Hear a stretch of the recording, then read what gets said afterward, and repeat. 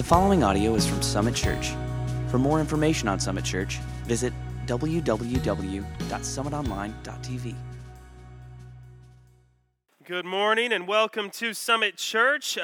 It's just a joy to see you here this morning. I know it's Parents Weekend at the University of Oklahoma, so if you're a parent here visiting your college student, you're welcome to be here. We love that you're here.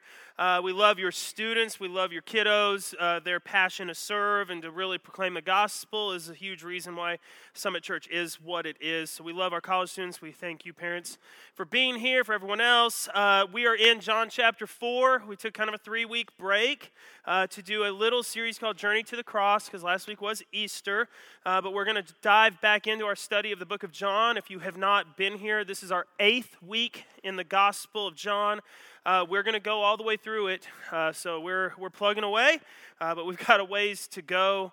One announcement, somehow, just one announcement makes me feel so happy when there's just one announcement.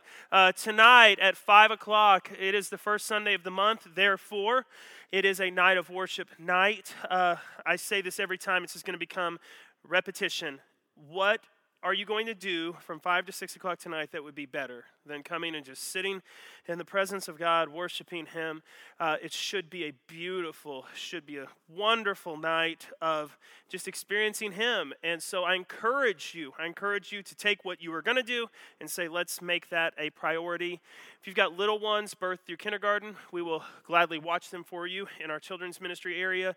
But we want the other ones to come worship with the family. So first graders on up, we want you in here. We want to have a wonderful evening, 5 to 6 o'clock tonight, right back here, night of worship. Let's pray.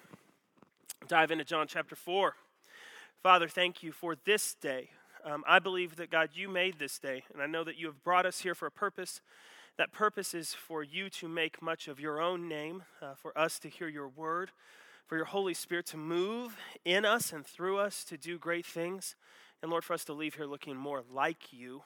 That doesn't happen unless we willingly place ourselves before you. So I just pray that all of us in this room today would acknowledge that you are here, that you are Lord, that you are in control of whatever might be going on.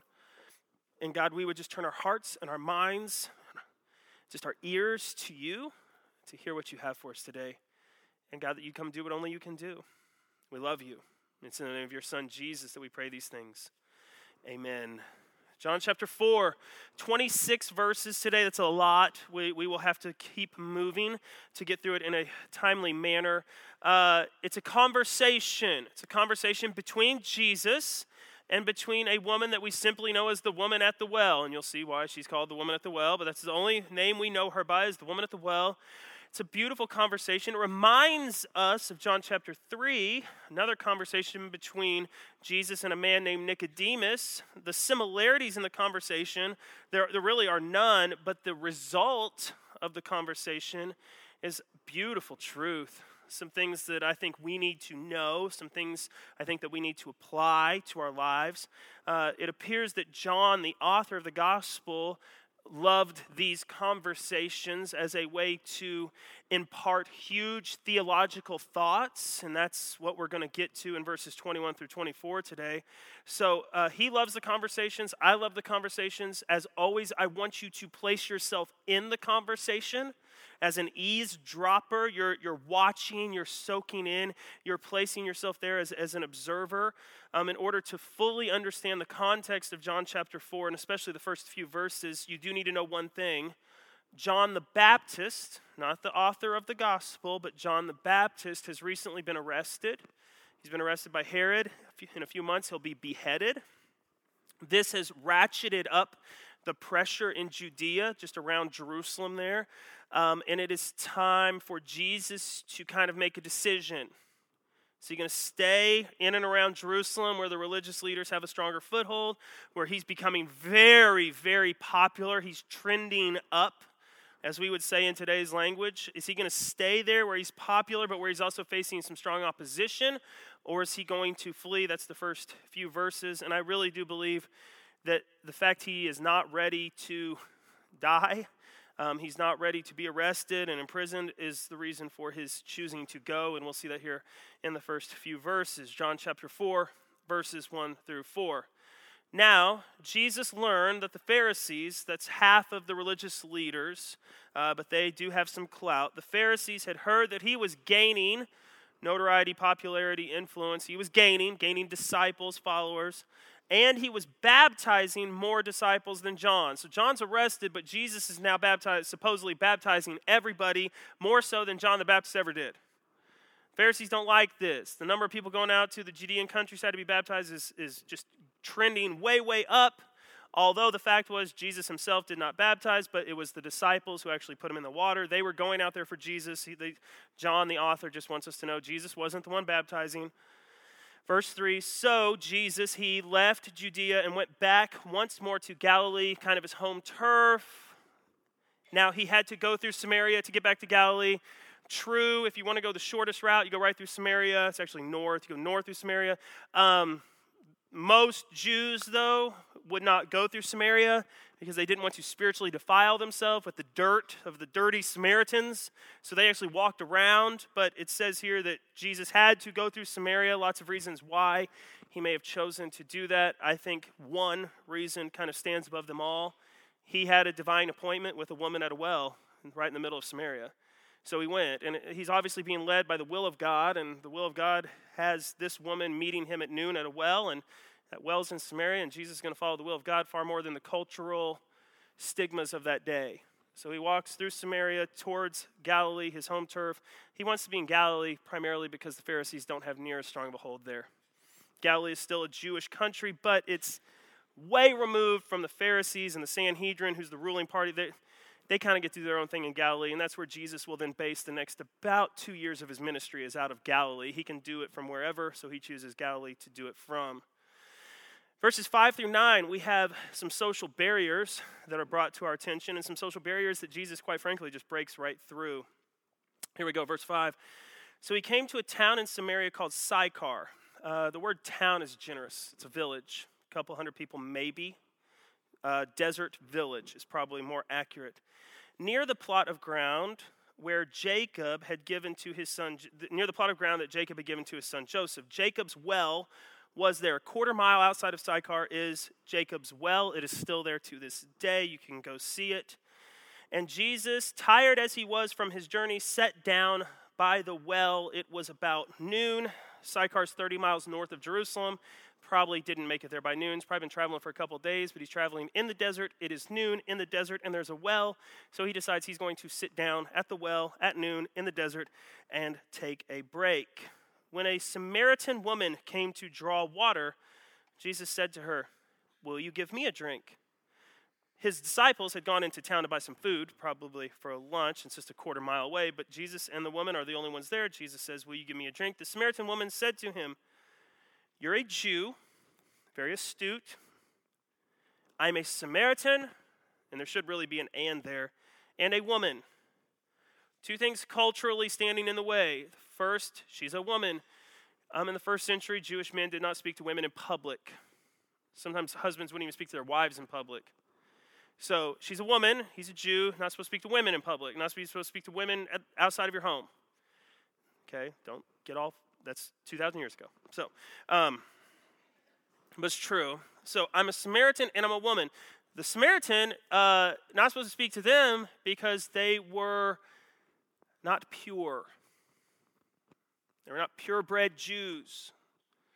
They had bred, forgive the term, they'd bred with pagans hundreds of years before, and they weren't pure-blood Jews, and because they had defiled themselves by having children with pagans, upright Jewish Jews would never speak to a Samaritan, far be it a Samaritan woman. Jesus is a Jew. So this cultural barrier says, I'm a woman, and I'm a Samaritan, and both of those things say, you ignore me, yet I walk up, clearly a Samaritan woman, and you ask me for a drink of water. Now, verse 9, the Samaritan woman said, "You are a Jew, I'm a Samaritan woman. How can you ask me for a drink? For Jews do not associate with Samaritans." That's a poor translation of verse 9. Jews obviously associate with Samaritans because the disciples had gone into a Samaritan town to buy food. So you had to say, "Can I have some bread?" They obviously associate with him. It's a bad translation. It should say that Jews do not use the same vessels as Samaritans, meaning plates, forks, cups, bowls. Jews do not use the same vessels as Samaritans, and that is very true. To drink from the same cup as someone, they were not worried about germs or bacteria, didn't know those things existed yet. They were worried about spiritually defiling yourself. If you drank after a Samaritan, you would get their religious cooties, and God would be mad at you. And you would have to literally go do things at the temple to get rid of those cooties. I mean, it's all in here. That's just my interpretation of it. But Jews do not drink after Samaritans. And you're asking me to get you a drink, and you're wanting me to use my cup. We don't do that. You know better than that. When you head on down your way to your Jewish friends, they're not going to talk to you because you drank after me.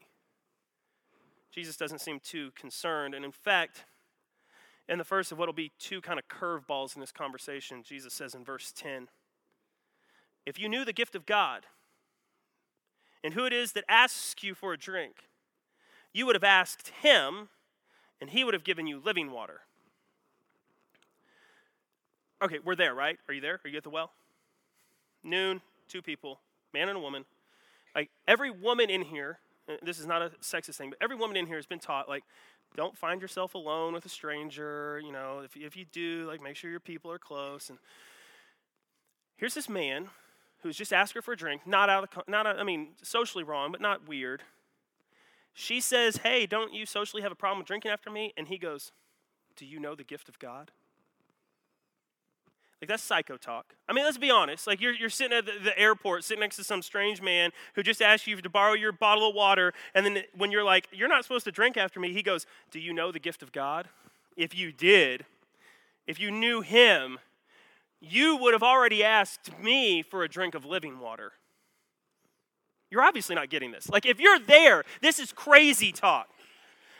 If you knew the gift of God, and if you knew who you were talking to, you would have already asked me for a drink of water, and I would have given you living water. I mean, that's a curveball in the conversation. This woman at the well, she has some spunk, too. You'll see it here in a minute. She has some spunk. So she's not afraid of crazy Jesus. Okay, but Jesus, I mean, let's be honest. Verse 10 makes him sound crazy. Sir, verse 11, Sir, the woman said, you have nothing to draw with. The well is deep. Where can you get this living water, though? She's mocking him. Okay, but don't kid yourself. She thinks he's crazy, and she's mocking him. Sir, may I point out a few things? You don't have a bucket or a rope, and this well is over 100 feet deep. Okay? If I would have asked you for a drink, you're going to have to go somewhere else to get it because you can't get it from here. So, can you tell me where you might get this living water, crazy man?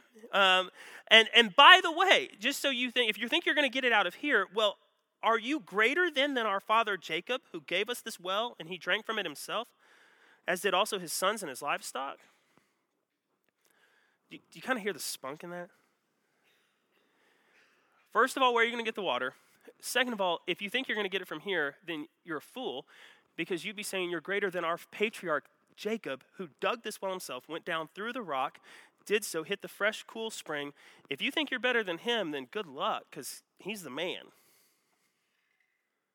Jesus is not in any way thrown off by this. Verses 13 through 14, Jesus answered, everyone who drinks the water will be thirsty again. He points at the well, Jacob's well. Don't mess with Jacob's well. Anyone who drinks from this is going to be thirsty again. It's just a true biological statement. I mean, you can drink gallons of water, next day you're going to be thirsty again. Okay? So, anyone drinks this, be thirsty again, but whoever drinks the water I give them will never thirst. Indeed, the water I give them will become in themselves a spring of water welling up to eternal life. Still probably sounds crazy, but at least now we understand what Jesus is referring to. This living water is not truly water, it is eternal life. And he himself is the source of this living water, of this eternal life. And anyone who drinks of it will not thirst, but will have everlasting life. So we see that Jesus is speaking theologically, and the woman at the well is still very much speaking practically. So we understand the conversation here. Verse 15, the woman said to him, Sir, then I want that water. Just give me that water. Give me this water so that I will not get thirsty and I won't have to keep coming back up here to draw water. The amount of spunk and sarcasm she says this with is through the roof. Like, I wish we had emojis in the Bible or something. I really, because she is saying this with such disdain in her mouth. Well, crazy man, then I'll have that. If you're offering something that'll keep me from having to walk my rear back out here every day and get water because I'm never going to be thirsty again, I want it. Take 2 bottles.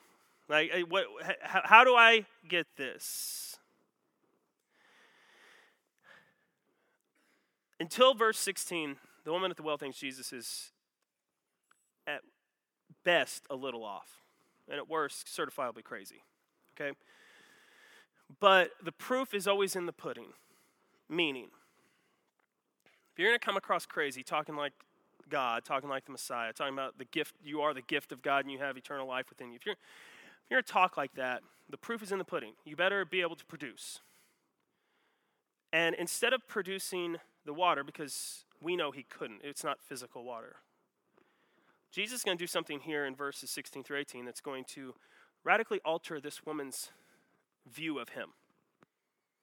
Verse 16 through 18, he told her, go call your husband and come back. Okay, let's make sure we're still there, because this conversation doesn't break up as much as I'm breaking it up. This is one continuous conversation. I offer you living water. You'll never thirst again. If you got it, I'll take it. Go get your husband. Okay, bam, bam, bam. Another curveball. You know, at first we read this and we're like, man, like, don't want to deal with a woman anymore. Go get your husband. Much bigger reason for that. Call your husband, come back. She responds, I have no husband. Jesus said to her, you're right. When you say you have no husband, the fact is you have had 5 husbands, and the man you now have is not your husband. What you have just said is quite true. Okay. Up until this point, the woman at the well has been very verbose. Unbeknownst to us at this moment, we learn it in a few more lines, but when Jesus says, go get your husband, he is scraping off the greatest emotional wound that this woman has. And it would appear to anyone who understands the facts that this is a vicious, chauvinistic move. I'll take that water, sir. She's being very sarcastic. So he fires back, why don't you go get your husband? We could see it that way. It could have gone down that way, but that's not how Jesus works. That's not who he is. He's not going to meet sarcasm with sarcasm. Jesus is always going to want to touch the soul of a person. He's going to want to get to the heart of the matter. And when she wants this living water, he's got to prove to her some way that he truly is the source of it. So he does go to the most emotional scab that he can tear, but it's not to tear the scab, it's to get to the heart. He says, go get your husband. Don't have one. Literally in the original language, it's just 3 words. She's been very chatty up to this point, very, very quick-witted. I think she said this very somberly, almost tersely. Don't have one. You're right, you don't. You've had 5. To make sure and paint the right picture, in the first century, Jews and Samaritans alike, they had about the same laws for divorce. A man could divorce a woman for anything. Literally anything. Women had almost no rights. So, I mean, for her to have been cast aside 5 times, she still would have had the same cultural stigma that maybe a woman would have in this day, but really, truly, probably wasn't her fault. The man she's with now, not my husband. I'm not going to go down that road again. But it got her. That statement got her. It woke her up, woke up her heart. Woke her up to see who she was truly sitting in front of. She realizes, I'm sitting in front of a man of God. I'm sitting in front of a prophet. I'm sitting in front of someone who knows some truth that I don't know. And I love how she immediately then recovers and kind of gets her spunk back. if you realize that you're not sitting in front of a crazy man, you're sitting in front of God. If you realize you're not sitting in front of a crazy person, you're actually sitting in front of someone who can answer questions for you. If you have the wherewithal to do it, and I don't know that I would, but she obviously did. If you have the wherewithal to do it, you would then go, what's the one question I want to know? What's the one question I want to ask God? This guy obviously has info I don't have. So what's the most important question I can ask him right now? She has the wherewithal to do this because verses 19 and 20. Sir, the woman said, I can see that you're a prophet. I know now because you read my deepest, darkest secrets, I can see that you're a prophet. Our ancestors, they worshiped on this mountain, but you Jews claim that the place where we must worship is in Jerusalem. She's asking who's right? She's asking a huge cultural and theological question about worship. And remember, we need to be there. Okay, so we're at the base of Mount Gerizim. Mount Gerizim's a 1,000-foot mountain that literally the base of it comes to Jacob's well. They're sitting at Jacob's well. She turns and she points to the top of this mountain and she says, my people, the Samaritans, say you have to worship up there. Your people, the Jews, say that we're wrong for worshiping God there. We're worshiping the same God, but we're wrong for worshiping there. They tell us we have to worship 30 miles south in Jerusalem at that temple. So she's asking the prophet, can you tell me who's right? I truly do want to worship God, but I want to worship God in the right place, in the right locale. So could you let me know? Because here's what I've been taught. As a Samaritan, up until 127 BC, we had our temple there, just like you have a temple in Jerusalem. But in 127 BC, a Jew led a revolt and came and destroyed our temple, and we're still mad about that, by the way. So we used to have a temple to worship in on the top of this mountain, but you guys destroyed it, told us we were worshiping in the wrong place. But I went to Sunday school, and they taught me all this cool stuff about this mountain. This is the mountain where God spoke to Abraham. This is the same mountain where God offered his son Isaac. It happened on this mountain. Joseph, you heard of him? Yeah. His bones are up there. That's where they buried him, on the top of that mountain. Joshua, came after Moses, led the Israelites into Canaan, into this land, into the promised land. He gave his final address up there. Ugh. Man, I've been taught this. This is a really special place. I've been taught that on top of that mountain, that's where Noah's ark came to rest after the flood. That's where Noah and his family got off and built the altar to God to say this will never happen again. You know what else I've been taught? I've been taught that God scraped dust off the top of that mountain to form Adam. She's looking at Jesus going, I've been taught that's the real deal mountain. I've been taught that I'm supposed to worship God there because of all that cool stuff. But then the Jews come in and tear down our temple, and the Jews tell us we're worshiping the wrong spot, that we got to worship God in Jerusalem. Can you tell us which one it is? You're a prophet, and this is the biggest theological question I've got. Where are we supposed to worship? I would prefer to do it in the right place. And Jesus will definitively answer her by saying that both parties, the Jews and the Samaritans, are wrong. They're wrong. Because they believe that you're to worship God in one specific place, and that by coming to that place, you will experience God. They're both wrong because there's this new era that's being ushered in. And Jesus himself is the one bringing it in. It's this era where people will no longer worship God on this mountain or in that temple, but they will worship a God who is spirit, and they will worship him with their own spirit. And this teaching is new. Not many people in Samaria or in Jerusalem would buy this teaching, but it's not a new thought.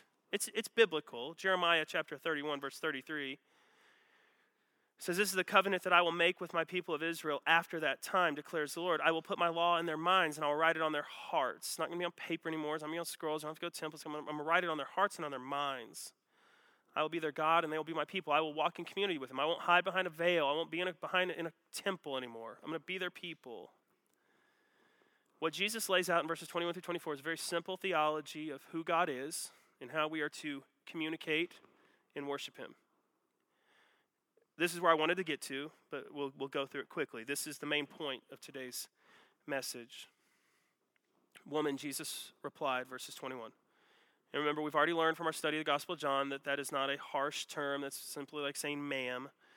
Ma'am, believe me, a time is coming when you will worship the Father, neither on this mountain or in Jerusalem. You Samaritans worship what you do not know, for the truth has not come to you yet. Okay, it doesn't say that, but just understand. They're worshiping God. They're worshiping the same God that we are, but they don't understand a lot because the truth has not been spoken. The truth that Jesus is talking about is the gospel. They've got the Old Testament. They've got the truth, but the truth, you don't know who you're worshiping because they have not received the gospel yet, and they won't for several more years. You Samaritans worship what you do not know. We worship what we do know, for salvation comes from the Jew. At least a dozen times in Scripture, that same statement is made. Salvation comes from the Jew, and it's true. If you read the book of Acts, salvation came to the Jew first and went out from there. The gospel came to the Jew first, so salvation is the gospel, went to the Jew first. We worship what we know because the gospel's here. Jesus is the gospel. Yet a time is coming and has now come when true worshipers will worship the Father in spirit and in truth. For those are the kind of worshipers that the Father seeks. Here's the theology. God is spirit, and his worshipers must worship him in spirit and in truth. This is not new. The Old Testament refers to God as a wind, as a fire. Like, the idea that God is spirit is not foreign. This is not the first time it's ever been said. But I think even for us, we understand this. I mean, how many of you picture God as an old man in a rocking chair with a long white beard and a cane? Like, that's God, right? I mean, God is this man. It's something we can quantify. It's a very wise man, very stately man, very honorable man, but he's a man. He has form. The truth is that's not at all accurate. God the Father is spirit. And I'm not going mystical on you. I'm not going like Eastern religions here. God is spirit. That's how he is everywhere. That's how he's all know. He is spirit. And when we as flesh, when we as humans, when we as forms want to worship him, it's not about where we go. It's not about making sure you're in the right church, in the right venue. It's making sure that you understand that you're worshiping him from your spirit, your soul, your heart, your deep. So when deep calls to deep, that's the true worship that God our Father seeks. When his spirit and our spirit collide in perfect communion, that is the worship that our Father seeks. What Jesus is saying to this woman is that very shortly now, the gospel truth is going to come. The gospel truth says this, that Jesus, the Messiah, came to live, to die, to raise again on the third day, so that sin may be dealt with and conquered, so that our fleshly nature can be put to death. We can't worship God in our spirit because our spirit is flawed and sinful, but because of the truth of the gospel, our flesh can be put to death, and then our spirit becomes his spirit, so then our deep calls to his deep, and we worship. And I know I may have lost some of you there, but just track. So this idea, church, that we worship God for 20 minutes on Sunday morning because you come into this building, that's just wrong. What you may do is worship, but it's not because of this building. I've heard a lot of people say, like, you should see worship in Africa. Like, you should just see it in a mud hut, out in the middle of nowhere, people just going nuts. Like, I've never experienced worship like that. You should see worship in a cathedral. Have you ever been to the cathedrals in Europe where you just feel thousands of years of history? You should experience worship in a cathedral. You should experience worship in your bedroom. You should experience worship in a high school auditorium, in a church auditorium, in a blue auditorium, in a red auditorium. You should experience worship in padded seats or pews. What does that ultimately mean? Like, people aren't stupid when they're saying that. What are they saying? They're going, I experienced God in a blue chair in a high school auditorium, and from now on I think that's probably the best place to worship him. And they get all flipped out because they're like, it was the chair. Oh, goodness. Promise you, the chair had nothing to do with it. Those moments where your soul connects to God's Spirit and that beautiful harmony and communion come, that is true worship. It comes when you still your creaturely habits, your flesh. It comes when you stop worrying about if your hands are up or in your pockets, if you're seated or standing, if you can sing on pitch or not. It comes when you shut this off and you let something from deep within here freely express to God your great gratitude for who he is and what he's done through the gospel, through Jesus. And that church is the worship that God our Father seeks. See, we get it all confused when we think he wants us to worship at a night of worship. Well, he does. He wants us to worship on Sunday morning. True. He wants us to worship with tambourines and trumpets and banners. Possibly. He wants us to worship without musical instruments. Okay. He wants us to worship. We put all these parameters on how he wants us to worship, and none of them are biblical. Not one of them is biblical. He says, I want my worshipers to worship in truth, and that truth is the gospel, and then in spirit. I just want them to be free to do whatever I lead them to do, whatever my spirit calls them to do. If they want to bang a tambourine, hallelujah. If they want to run up and down with a banner, good luck, don't hit anyone. If they want to yell and shout, awesome. If you want to fall on your face in silence, that's great. It's spirit crying out to spirit, and that is true worship that God our Father desires. There's an epilogue we just need to finish real quick. There's an epilogue, verses 25 and 26. The woman said to Jesus, I know that the Messiah, called the Christ, is coming. When he comes, he will explain everything to us. What she's saying politely is this. I hear what you say. It's quite confusing. It's definitely new. I'm not too concerned, though, because here in a little bit, the Messiah is going to come and explain all this to me. So, thank you, prophet, for your input. I'll wait for the big dog to come and clear this up. Nice way of saying, it's not your pay grade. Verse 26, then Jesus declared, I, the one you're speaking to, I am he. It will be 2 more years in Jesus' 3-year earthly ministry, 2 more years before he will make a statement like this again. Into a Samaritan woman by a well in the middle of a desert, away from everyone else, Jesus, for the first time in his ministry, publicly proclaims that he is the Messiah. Because this woman on this day says, hey, someday the Messiah is going to come and explain it all to me. And he goes, you're talking to him, and I just did. It's a beautiful declaration of his messiahship, but that's not the takeaway from today. As the band comes back up here, it is verses 21 through 24 that I think we need to wrestle with, and you need to ask yourself. When is the last time that you worshiped God just with your spirit? You weren't worried about what was going on outside, who was around, where you were at. You just worshiped. His goodness, who he is, and what he's done for you in Christ Jesus just caused you to live for him, caused you to serve, caused you to give, caused you to worship, caused you to cheer, caused you to shout. I want to try this morning, and then I want to do it again tonight at 5 o'clock to create an atmosphere of freedom, because that's the best thing a church can do.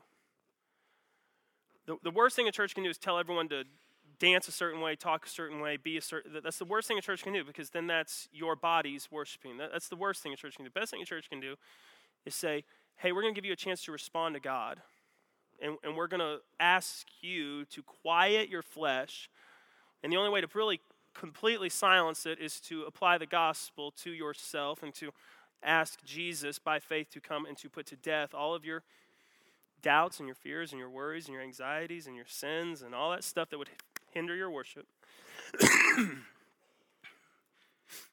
And then with this beautiful freedom in your spirit, just do what God prompts you to do. You don't move until he says to move. You don't sing until he says to sing. You don't try to worship without him enabling it. I believe with everything in me that a spirit-led, spirit-empowered life where your flesh has been silenced by the gospel and where God's Spirit leads you is a life of worship that God our Father seeks and desires. It's not minutes on a Sunday. It is a life. And so I'll say that again because this is the main point, and then I'm done.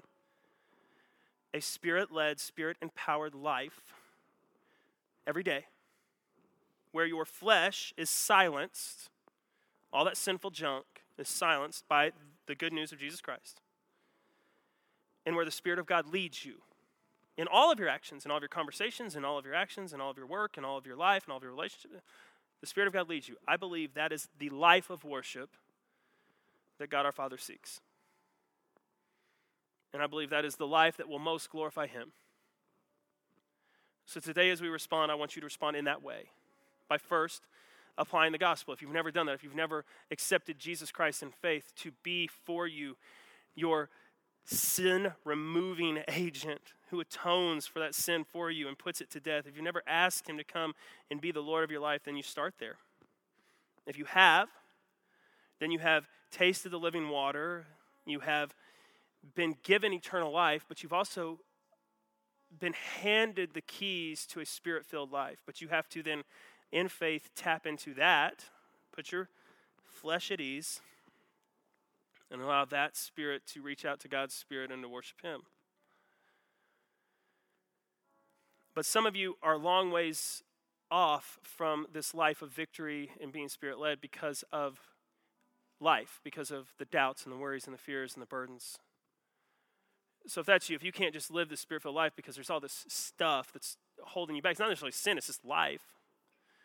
I believe that the Spirit-filled, Spirit-empowered life is a life of victory even over that stuff. Your worries, your doubts, your anxieties, your fears, your hopelessness. I believe it's the Spirit-filled, Spirit-empowered life is a life that has victory over that. So I want you to step and walk in that victory. And one of the ways you can do that is by allowing one of our pastors, our prayer team members, to pray with you over whatever it is that is holding you back, that's causing you fear or doubt. So the response is really kind of threefold, but it's all just really one. Allow the truth of the gospel to penetrate your life so that you can then worship God in spirit. And do whatever He asks you to do. And there's freedom in this place. There's freedom in this place to do that. If you want one of our pastors or prayer team to pray with you, they'll be up here to do so. But my hope is that we, church, will respond to God as our spirit cries out to His Spirit. Our flesh has been silenced, and we worship Him because that's the kind of worshipers that He seeks. So, Father, give us that great joy to quiet our flesh and to respond to You in spirit, to worship You with all that we have, to allow You, Your Spirit, to enable and empower that. God, I pray that those who are burdened would come and lay those burdens at Your feet so that we might live for You, worship You, and be the worshipers that You seek. It's in the name of Jesus that we pray these things. Amen. Let's stand and respond to Him.